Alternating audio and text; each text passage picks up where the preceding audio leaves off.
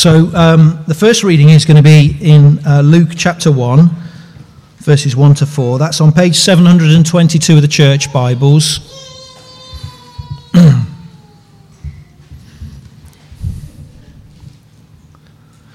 Please join me as we pray to the God who's given us this word. Father, thank you for your grace and kindness in being a speaking God, a God who wants us to know you. And so we pray now that you will give us listening ears and hearts, hungry and open to receive what you have to say to us. And Father, we pray for your help to Steve as well. Father, would you make his words come to us with real conviction and the power of the Holy Spirit. Thank you for his preparation. Please speak to us through him as he opens this part of your word up to us, we pray. And we ask this in Jesus' name. Amen. Amen. Luke chapter 1, verses 1 to 4. Many have undertaken to draw up an account of the things that have been fulfilled among us, just as they were handed down to us by those who from the first were eyewitnesses and servants of the word. Therefore, since I myself have carefully investigated everything from the beginning, it seemed good also to me to write an orderly account for you, most excellent Theophilus, so that you may know the certainty of the things you have been taught. So that's how Luke introduces his gospel. Okay? Now will you turn with me to a little bit further forward to 2 Peter chapter 1. 2 Peter chapter 1, which is on page 862 of the church Bibles. Page 862.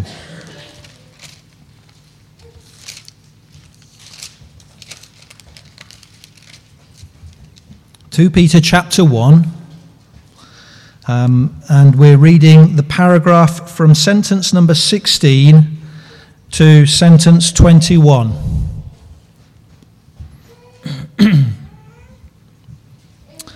Peter chapter 1, verse 16. We did not follow cleverly invented stories when we told you about the power and coming of our Lord Jesus Christ, but we were eyewitnesses of his majesty. For he received honor and glory from God the Father when the voice came to him from the majestic glory, saying, "This is my Son whom I love. With him I am well pleased." We ourselves heard this voice that came from heaven when we were with him on the sacred mountain. And we have the word of the prophets made more certain, and you will do well to pay attention to it as to a light shining in a dark place, until the day dawns and the morning star rises in your hearts.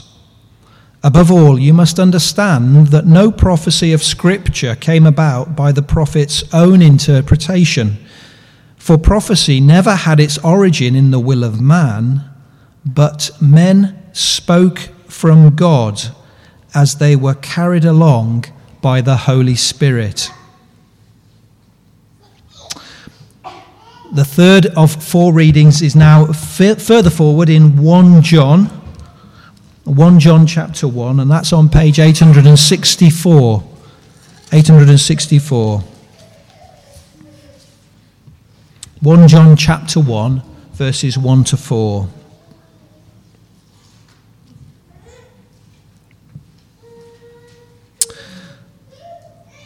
That which was from the beginning, which we have heard, which we have seen with our eyes, which we have touched at, and our hands have touched, this we proclaim concerning the word of life. The life appeared, we have seen it and testified to it, and we proclaim to you the eternal life which was with the Father and has appeared to us. We proclaim to you what we have seen and heard, so that you also may have fellowship with us. And our fellowship is with the Father and with his Son, Jesus Christ. We write this to make our joy complete. And then finally, the fourth reading is back to John's Gospel, John chapter 20. So near the end of John, Matthew, Mark, Luke and John, page 766 of the church Bibles.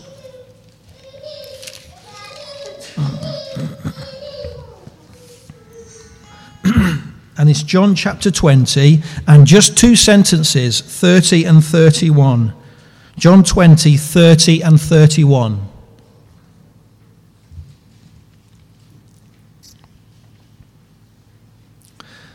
Jesus did many other miraculous signs in the presence of his disciples, which are not recorded in this book.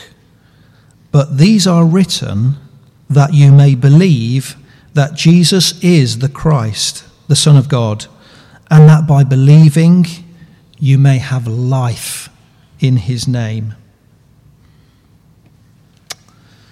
Amen. Well, those are the four readings, and Steve will open those up to us under that heading, how can we trust the Bible? Well, good morning. Take a seat, please. Oh, dear me. Go away.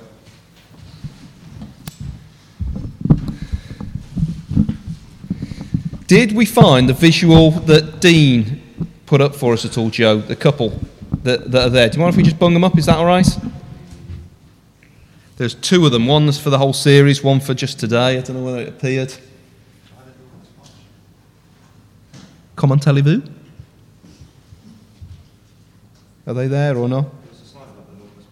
No, not that one. No, about the series.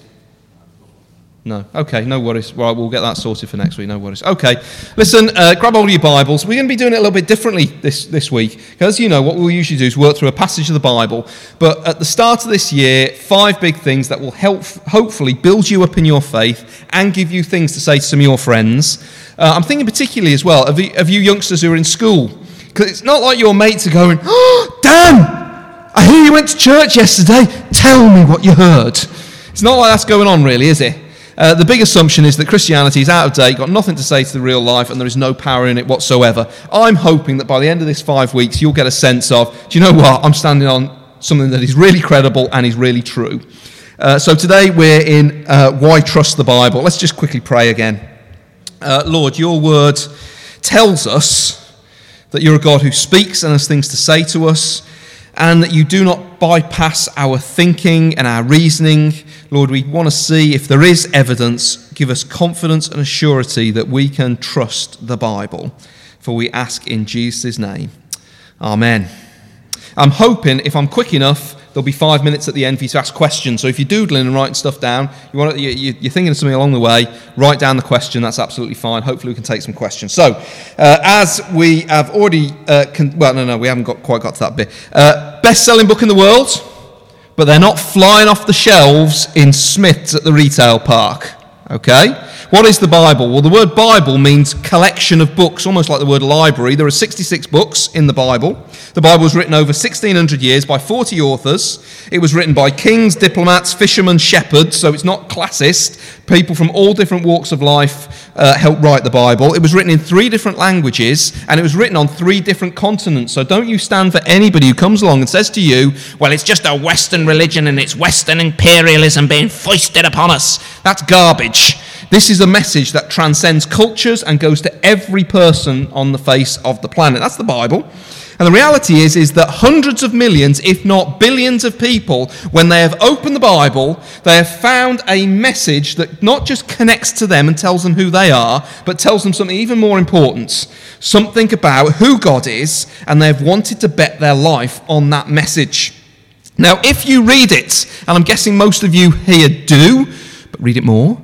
If you read this message of the Bible, you will find that it makes outrageous claims. It's not like an IKEA catalogue. You know, you get an IKEA catalogue come through the post. Nowadays, it's all actually done by email, isn't it? So it's not like an IKEA email that says, here's some good stuff for you to think about to add on to the side of your life. No. It's much more sort of brutal than that. It says, this is the thing on which to base your life. Here is the truth about who you are as a person, where you came from, who God is, what he is like, that he loves you, that you have sinned and that you need a saviour and that heaven and hell are real and we need some answers to these big questions. This isn't something that you just tag on the side. This is something that you build your life upon. And here's the thing. Anyone can make a claim. I could stand here and tell you that I can dunk a basketball. I can. I really, really can. When the net's only 6 foot high. Okay. Anybody can make a claim, an outrageous claim. The big question is can they back it up? Is it credible? Is it plausible? Is it believable? Can you trust it? Now, there are loads of people, and by the way, we're sick of spin, aren't we? We are sick of people over-promising and under-delivering. We're so used to it, aren't we? Almost the second that the adverts come on, really? Is going on that diet plan really going to transform my life? And by joining that gym, am I really going to look as awesome as Steve? Is that really going to happen? Listen, we're sick of spin. Listen, there's loads of opinions about the Bible. Some people think it's a bit unsettling. Some people, although they've probably not read it, are convinced that it is a dangerous book that will oppress people. That's rubbish. Some people are just saying you can pick and choose out of it. Some people say it's a beautiful allegory that you just have to connect to and add your own meaning and receive from it, and just and then plough your own furrow and go up your own path. But many people have bet their life on the message of the Bible. Many people have said, I'm going to spend my life studying it. They've claimed to have met God through Jesus Christ in it. They've claimed that this Bible becomes the lens through which light, it's almost like a window. And it's like if I look through the lens of the Bible out, I can see the world in a fresh way and everything suddenly starts to make sense. So is it trustworthy? Is it intellectual suicide to bet your life on the Bible? Will it deliver? Do I even care? Isn't that the problem? That tomorrow you're going to go to some of your friends at work, you're going to bump into people at school, and you're going to say, guess what, we're hearing about how trustworthy the Bible was. And they're going to go, I don't care. I mean, let's just take that just for a second, the utter indifference. Many of our friends don't care about the message of the Bible. What if the Bible is true and they ignore it? I don't care. Really? It's had such a big impact on the face of humanity, and it's talking about heaven and hell, and you treat the Bible as if it's something that's got to prove itself to you before you even pay any attention. It's almost as if we sit in judgment upon the message of the Bible. Listen, if the message of the Bible is straight up and true, it's going to sit in judgment of you, not the other way round. So if you dare to say, I don't need the Bible, at least know why you're rejecting it. At least have thought about the evidence for yourself, weighed it up. It could be that you're missing the very thing that you've been looking for all your life and that you need to bet your life upon. I wonder whether some of you could say that to some people tomorrow. We've been finding out about how reliable and trustworthy the message of the Bible is. Is there a possibility that you've been missing the most important thing that you've ever needed for your life? Heaven and hell, what's at stake? So anyway, listen, we're going to go through this very quickly, and we're going to look at 2 key points. The first one is pretty short. The second one is a little bit longer. I'm hoping that the rest of this will only take about 20-25 minutes so that we get time for questions. Why trust the Bible? Have we got that slide up there so people can know where we're going? Okay? Oh, wow. Okay. First of all, we're going to see what the Bible claims about itself. And then second of all, we're going to see, can it be true? Oh, look at, you've just gone all off the grid. You've gone all sort of AWOL. Okay. Fine, that's no problem. Brilliant, okay? Keep an eye on Joe, he's a slippery one. Right, okay. What the Bible claims about itself. And we're going to go through at breakneck speed. Somebody read for me very quickly Luke chapter 2 verses... Luke chapter 1 verses 2 to 4. And whilst that's happening, somebody put up their hand who can find 2 Peter 1. Who's going to find 2 Peter 1? Elaine's going to do that. Brilliant. And who's going to find 1 John chapter 1? Who's going to find that for me? Brilliant. Kaylee's going to get that one. Okay. So what does the Bible claim about itself? Who's going to read for me the first 4 verses of Luke's Gospel? Who's going to do that? Andy, go for it, mate. Many have undertaken to draw up an account of the things that have been fulfilled among us, just as they were handed down to us by those who were first eyewitnesses and servants of the word. Therefore, since I myself have carefully investigated everything from the beginning, it seemed good also to me to write an ordinary for you most excellent Theophilus, so that you may know the certainty of the things you've been taught. Brilliant. Okay, did you get that there? So we had things like idea of certainty, carefully investigated, eyewitness. Now, just does this have the ring of somebody who's trying to tell you a poem about nothing in particular? No, this gives you the impression of somebody who's really concerned about truth. In fact, he claims that he has spoken to the eyewitness about something that actually happened that has an impact upon us. But it's not just Luke. What about Peter? Somebody read for us verse 16 of chapter 1 of 2 Peter. Don't everybody go listening to it. Elaine, would you read that one out for us, verse 16? We did not follow cleverly invented stories when we told you about the power and coming of our Lord Jesus Christ, but we were eyewitnesses of his majesty. Okay, did you hear that? Not cleverly invented stories. That's where we get that word. It's like mythos. It's where we get the word myth from. So he's telling you straight up, looking at your print and saying, listen, we're not making this up.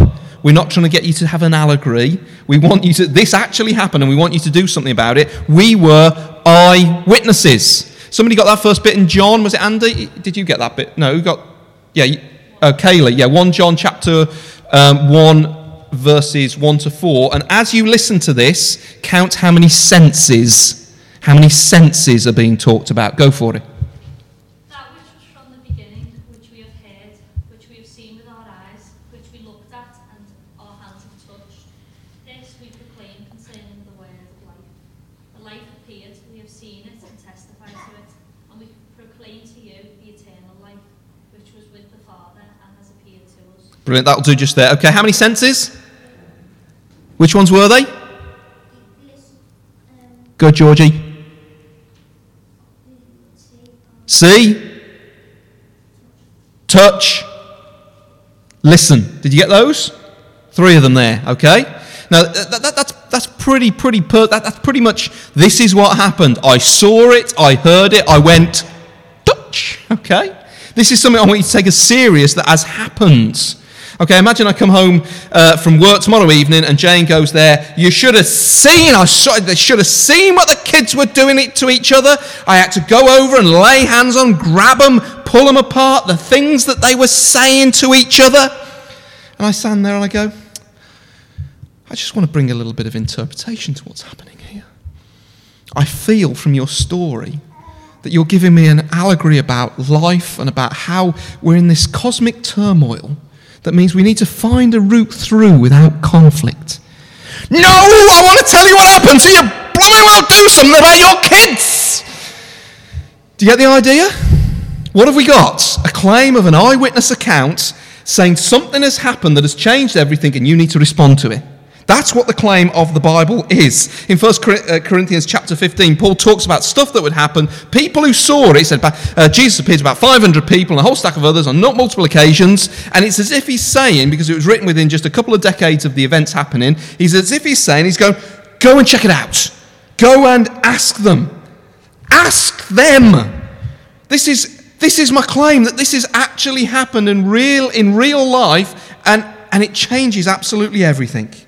So listen, the Bible, what does it claim about itself? It's not claiming to be a myth or an allegory to take or to leave, but the very word gospel means report, good news about something that has happened that changes absolutely everything. But listen, that's people's report. The Apostle Paul goes on to say, this message of the Bible is God's message. If we turned up 2 Timothy chapter 3, which we haven't got time to do, it would say that all Scripture, all the Bible is God-breathed. That's what it's claiming. It's claiming that in some sense God, his message was breathed out by the Holy Spirit through the people who are writing it. In fact, Elaine, if you've still got that 2 Peter bit open, I should have told you to keep it open, okay? If you turn to 2 Peter chapter 1 verse 21, you'll hear Peter saying exactly the same thing that Paul said. Are you there? I filled for you. 2 Peter chapter 1 verse 21. Go for it. Prophecy never had its origin in the will of man, but men spoke from God as they were carried along by the Holy Spirit. So not only is this history, this is divine intervention guarding a message. Did you hear that? Men were carried along as they wrote. Some people will come to you and say, well, you can't trust a book that was written by fallible, ruined men. And you're right. Except if God is the one who is blowing behind. That word carried along is the idea of, it describes wind blowing a ship out on the sea. It gets carried along. Here is God directing from behind. So this is a perfect revelation. That's the claim. That's the claim of the Bible. It is the perfect revelation to us from God, a love letter inviting your trust. So that's what the claim of the Bible is. So knowing that doesn't help us, does it? The question is it trustworthy? So we're going to go on to number 2. Okay, number 2. Can we trust the Bible? And we're going to put it through 3 tests of trustworthiness. The first one is the honesty test, i.e., from looking inside it, does it have the ring of honesty? Number 2, the telephone test. Does it? Have we got the message that is the message that we have now? Is it what was originally written down? And the third test is the corroboration test or the external test. Does it match up with evidence from around the time? Okay, so 3 quick tests. So, first one, honesty test. There's something called the criterion of embarrassment. Okay, the criterion of embarrassment. So when you want to check out whether somebody's reliable, is there stuff in there that makes the person who wrote it look like an idiot? Because if it does make them look like an idiot, it probably means that they're more bothered about truth than they are about what they look like. And that's pretty obvious, isn't it? It's not many of you who lie at home at night every evening going, I wonder how I can put up a Facebook post that makes me look like a complete schmuck. You just don't do that, do you? Okay, you just don't think and plan that one through. In fact, you do the exact opposite. How can I make myself look as good as possible? Oh, and tell the truth as well, if I can do both at the same time. Okay? So, the apostles, those who wrote the Bible, the disciples, as far as they were concerned, well, if you read through it, listen, there's countless examples. Peter, he records how Jesus called him Satan. The other disciples, they don't shy away from the fact that they march along going, we want to be the greatest, we want to be the greatest, when they're standing next to Jesus. They record how on the night when Jesus was betrayed, they all legged it. They were big chickens. Through the rest of the Gospels, there's countless accounts of when they're just being utterly spiritually clueless. So what do we find? And when we read the New Testament, we find that the disciples are communicated as ambitious, as stupid, as evil, as cowardly, as proud, as powerless, and as clueless. They're not winners. Would you say that was pretty embarrassing for them? Yeah, they're pretty embarrassing. So if I wanted to lie about Jesus, I'd probably want to make myself look pretty good along the way too. Is that what happens? No, quite the opposite. You go away thinking they're idiots, but Jesus is great. So that's the criterion of embarrassment. That's a bit of an honesty test. What about the cost of them writing it?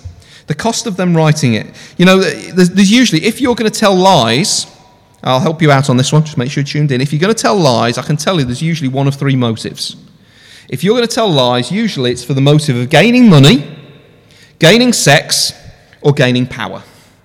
Those are the 3 reasons that you would generally decide to make something up, maybe a hoax or something, because it would get you a bit of power.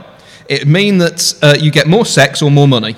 All right? So that's quite simple and straightforward. But you think about the cost of the disciples writing this. Did they get any of those 3? Answer, no. They went out into a world that hated them for telling this message, so they got removed from all positions of power. It wasn't until about 4th century when politics and religion started to mix, when people who were church leaders began to get any kind of status in society. Usually the opposite happened. You name the name of Jesus, it was your quickest way to get executed and your family to be dragged through the dirt. Sex, well, they went out with a message to say, stay totally faithful to the one person who you are married to for life. Immorality will only break you. So did they get more of that by telling this message? No. Money, well, they followed somebody who was born into a borrowed stable, put in a borrowed crib. He had a borrowed donkey, he had a borrowed cross, and he had a borrowed tomb. They went out into the world following his example by giving away stuff so that others could be blessed. So, honesty, the cost of them writing it, humanly speaking, they didn't get ahead. Now, people will die to protect something that is true, but they won't die to protect a hoax. They won't give away all their advantage to protect a hoax. The second that it gets a little bit difficult, they'll go, "Oh, I was only messing. I mean, you've seen that with your kids at home, haven't you? If your parents, they're playing one game and then you threaten them something. I was only messing. Now, this has got the ring of honesty because of this criterion of embarrassment. They looked stupid. And the cost of writing, well, it gained them nothing. But they were just desperate to get this news about Jesus out that they were even prepared to die for it. And then there's this third part of the test of honesty, is the witnesses that they use. Now, I don't want to insult anybody in the room, but they are unlike any other historical document of the ancient world in that the evidence, the witnesses they used were women. Wow. Back in the first century, women weren't even allowed to testify in court. Now, if you're making up a hoax and you want to make it as believable as possible, you're not going to sit there and go, let me think of the people who are least trusted in society, rightly or wrongly, least trusted in society, and make them the heroes. In fact, if you're a man writing something, wouldn't the incident at the tomb after Jesus has risen from the grave, wouldn't it be, if you're a man, it would have gone something like this. And the women were weeping and all being pathetic and very little faith. But the men came running up and they threw the stone away. They comforted the women and then they all went to breakfast. Or something like that is how it would have been if a man had made up the story. But in fact what it was the men came along, all really nervous, not quite sure, running a little bit, saw that the tomb was empty, freaked out, ran away and hid, and it was the women who stayed there and said, we have seen Jesus, they're the heroes. You see, it's not that the apostles wrote this to make it as unbelievable as possible from an evidential point of view, as in who they pick as witnesses. But they could almost be charged with that unless it's true. Unless it's true. So the honesty test. Does it pass the embarrassment test? Yep. The cost of writing? Yep. And the witnesses. This has just got the ring of credibility. It's honest. It's believable. But what about the second test? We talked about the test, the honesty test. What about the telephone test? Okay, the telephone. I wonder whether you ever have nightmares that you have written a message on your phone to send to somebody, and it is either inaccurate and somebody's got it and it's caused trouble, or more likely it's just gone to the wrong person. Okay, I love sometimes you can find them on YouTube, inappropriate messages that were meant for somebody but went to your mum or dad. Oh dear. It's the telephone test.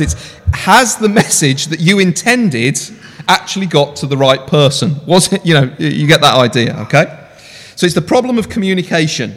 Did we, in our Bibles, get what those original eyewitnesses actually wrote? And of course, people turn around to you and say, if they've listened to the Da Vinci Code, they'll say, no, some nasty, evil men in the 4th century, 5th century, for their own political gain, decided to change the message of the Bible to make it say what they wanted to say so they could get political power. Okay? And everybody goes, oh, that's terrible, bin the Bible, without even questioning whether that is actually what has happened. So let's test how all scholars test old documents. They measure it by 2 criteria: gap and number. Gap between when it was first written and the first copy of what is written we've got. Okay, so how does this work? I'll give you an example. So Pliny the Younger, a very prominent ancient author, when he wrote to when they've got the first copy, 750 years gap. From when it was first wrote to the first copy. Imagine how much that must have been changed, or could have been changed, in that 750 years. How do we know that what he wrote was there? Well, then you've got Caesar's Gallic Wars, gap between when it was first written and when it was the first copy, 1,000 years. What about Plato's the tetro thing that I can't even pronounce? Okay, gap from when it was first written to the first copy, 1,200 years. Gap with the New Testament documents between when it was first written, and the first copies, 4 of them, or part copies this is, 50 years. Do you see that? It's unprecedented in ancient literature how early the copies are. Within 2 generations. Some people, they think they've possibly found one that was even earlier, at the end of the 1st century, section of Mark's Gospel. Unprecedented, how close the copies are. So in that short period of time, is it going to have got changed very much? No. Compared with all other ancient history documents, it is unprecedented. What about how many copies? Okay, so let's go back to that. Caesar's Gallic Wars, 10 copies. Plato's book, that's unpronounceable, 7 copies. Tacitus, who was a very famous Roman historian, 20 copies. And nobody doubts them and their authenticity. New Testament, in the first 500 years after Jesus, 24,633. The ancient document other than the New Testament that we've got the most early copies of is the Iliad, 643. Which basically means that the Bible is ahead of that by 24,000. It doesn't even compare. From early manuscript evidence, if you were to stack for the typical ancient documents, stack it in terms of the amount of stuff we've got, in terms of height, you'd stack up the documents. Most of them would be about 4 feet high, which is about there, okay? If you were to stack up the equivalents from the New Testament, it would be over a mile high. We know what was written, when it was written, and we know it with accuracy that we have got what those first authors wrote. And somebody say, but what about all the variations and the variants in the text? Well, 80% of those, it turns out, are just spelling mistakes that don't change the meaning whatsoever, okay? If you got a text saying, Mum wants you to cook dinner, and in the middle of the M and the M of mum, instead of an it said I. Mim wants you to cook dinner. Or there was, a hashtag or something like that. Do you think you'd misunderstand it? No. Particularly if, for some bizarre reason, to the other 5 girls in our family, the correct one with the MUM had been sent in, and you could compare it. So if Bethany's like, Mim, who's Mim? Becky, who's Mim? And Becky goes, hello. And Amy goes, hello. And Emily goes, ooh. And Poppy and Lucy go, can we have a phone too? And all of that, it's not 80% of the variations are in spelling that don't affect meaning. There's 1% that actually have an impact on meaning. None of which affect key and essential doctrines. And they've got the little, if there is uncertainty, there's a little footnote in the bottom of the Bible that tells you it so that you can make up your own mind. It is so accurate, it is unbelievable. Now, some people say, the Bible's like Chinese whispers, and you played that Chinese whispers game, but we play it now. I could shoot along, stand at the end of Catherine's Row, and send a little message down, and by the time it get to Kosh, it would, who knows what it'd have to say about it. It could be anything, couldn't it? And people say, the Bible, it's Chinese whispers. No, it's not. Because that assumes one line of communication that has been corrupted. What we've got is thousands of documents that you can put in a big room with a little sad dude who's got nothing better to do and compare them all and figure out what the actual root message was. It's not one line of communication. It's not Chinese whispers. We have got an unprecedented amount of evidence so we can know for surety what those first apostles wrote down. So when you get somebody like the guy from the Da Vinci Code, he got his source material for his myth idea and changed idea was because there was something called the Gospel of Philip written in the 4th century, which is about 300 or 400 years after Jesus, of which we have one copy, only one copy, and somewhere in the middle of that copy it says this. So this is talking about the myth that Jesus wasn't actually the Son of God. He fell in love with Mary Magdalene and went off and had kids somewhere. Okay? In that one copy that was written years, 10 generations after the event, by a guy who'd probably got his own agenda anyway, it says, Jesus kissed her on the... Doesn't say anymore. So some bizarre scholar, or Dan Brown, because they've got nothing better to do, has just filled in the gap and out of it concocted a whole story that Jesus married Mary Magdalene and went off somewhere and had kids. Idiots! You can't kick the Bible into touch for that. We've got 24,630 something or other. Copies that we know what the apostles said, and then we know the truth about Jesus. Okay?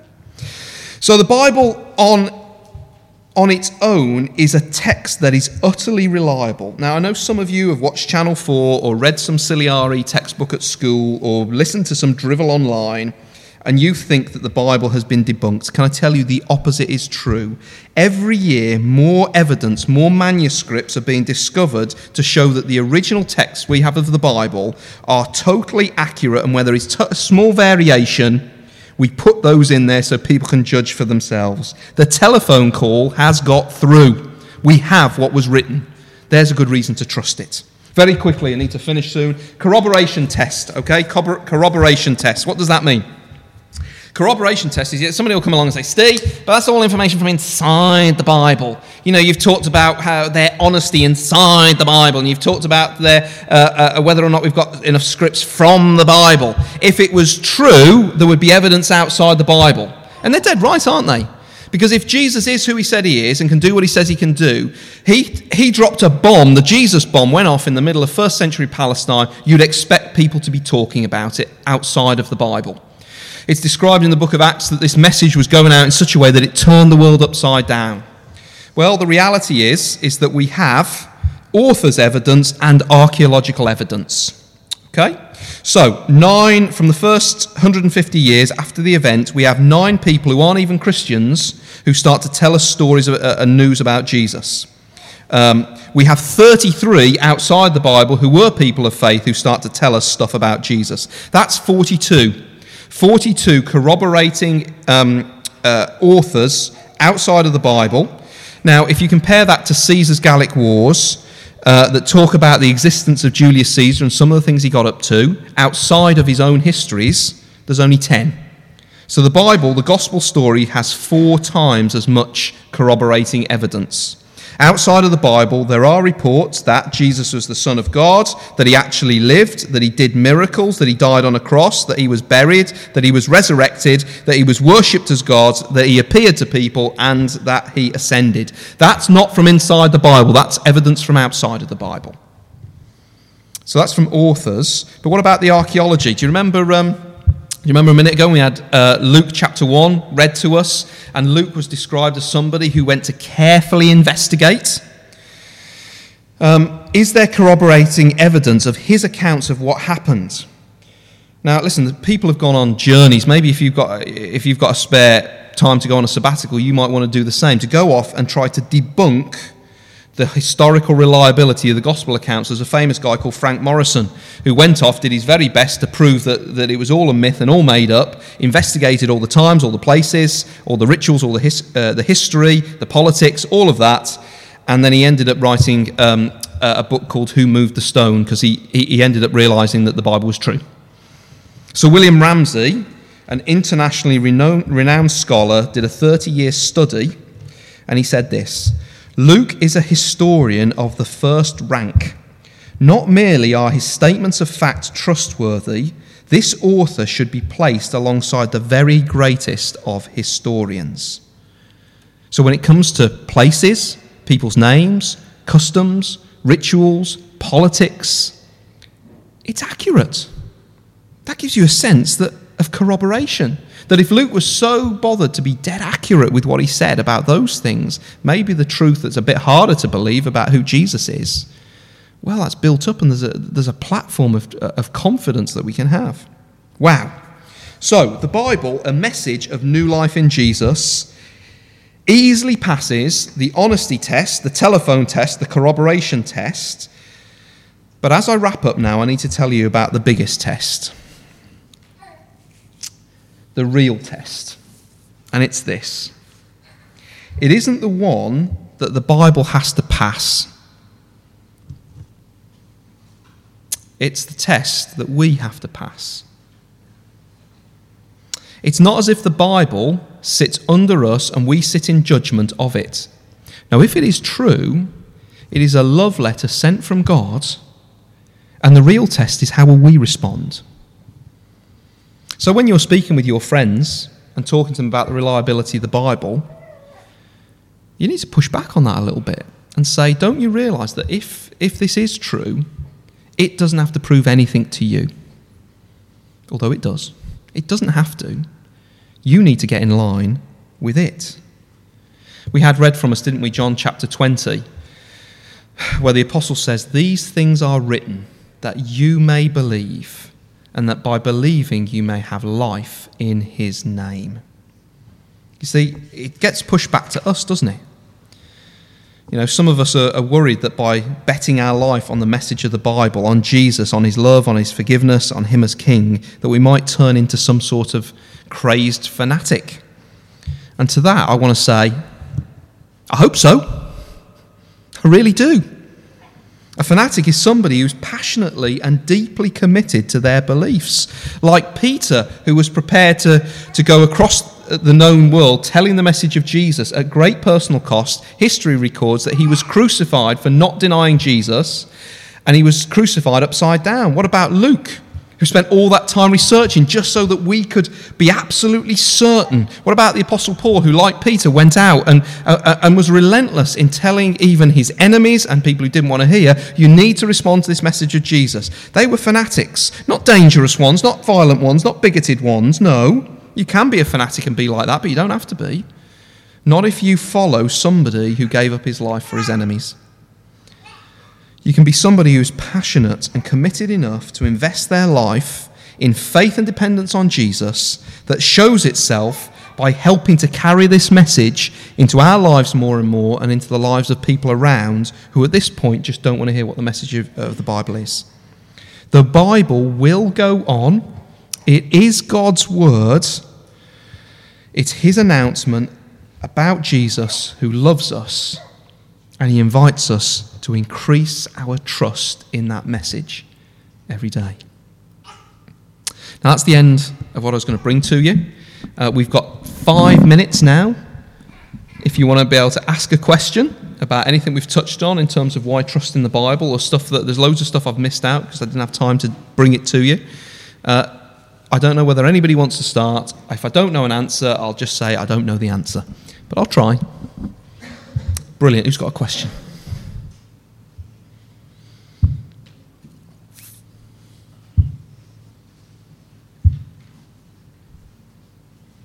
So there's always a real struggle within me at this point when I say who's got a question, because the reason for no questions could be abundance. I like to think it's because I've covered everything so well. I've boxed it all off. But in my experience, that's rarely the case.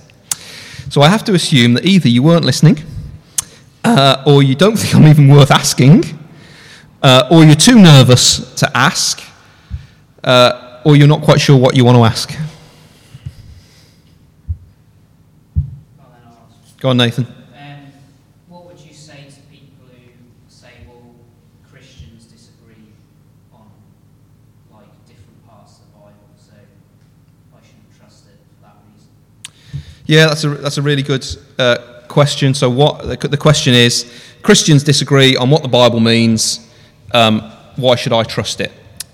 First of all, I'd probably start further back than that and find out why they're using that particular query. Do they really mean it, or is that a real question for them, or are they just using that as a way to dismiss the Bible? Assuming it's the second one, they just want to use it to dismiss the Bible, I'd say you're wrong. The vast majority of people who've read the Bible and are people of faith and love Jesus agree on all the important things. That Jesus is God, that he came and he lived, that he was born of the Virgin Mary, that he did miracles, that he went to a cross claiming that he was there, going there to pay for our sins, that he was buried in a tomb, that he rose again, that his message is going out all across the world, and that one day he will come back again and be the judge of the whole earth. So the simple answer to that question is, you're wrong. And that's probably where I'd leave. And most of them will be like, oh. And you find when you're answering people's questions, most of the time, if you're able to give a reasonably logical answer, people turn into blubbering messes, because most of the time they assume that Christians are dopes who haven't thought about anything. Just the fact that you're able to give a reasoned answer and to say, actually, no, this is more the case, quite often gives you an opportunity to get to what's even more important, which isn't simply the trustworthiness of the Bible, but why is it you don't want to think about this? Yeah. So I hope that helps a bit. Go for it.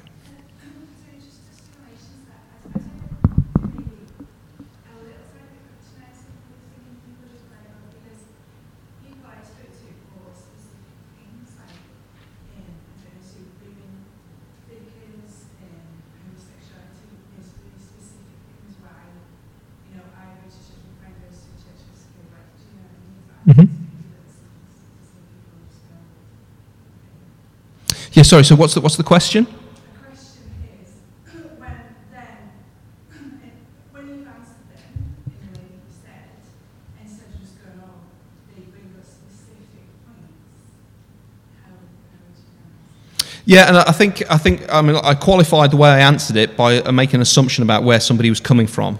So somebody who's using it to just blandly just dismiss. Obviously, if they got specific inquiries, and you've given some good examples of genuine things that people are specifically inquiring about, we'd go in a different way, and each of those individual ones was a different way to go at. But I think broadly speaking, in my experience, when I'm speaking with people, they've either got a very specific question that has been a hindrance or a blocker for them, and if that's the case, I'll deal with that.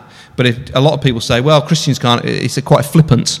And I think there's this great verse in the Bible, answer a fool according to his folly, lest you become like him. It's okay if people are being flippant for us to appropriately just go, seriously, you really think that? We can do that, and that's legitimate. Okay? Good. Another question? Go for it.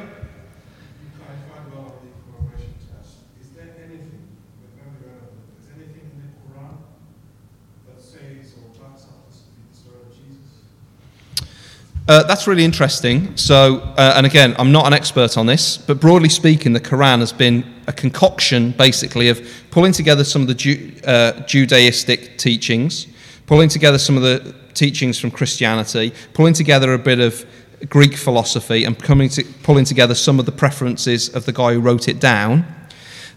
So what we've got bits about Jesus in there, but we're talking about something that was written down 700 years. He's only going off either rumour or original source documents. So in terms of whether or not Jesus is who he says he is, doesn't stand anywhere near on the Quran, because the Quran was written centuries afterwards and has robbed, stolen, taken stuff from the Bible anyway. Okay, good question.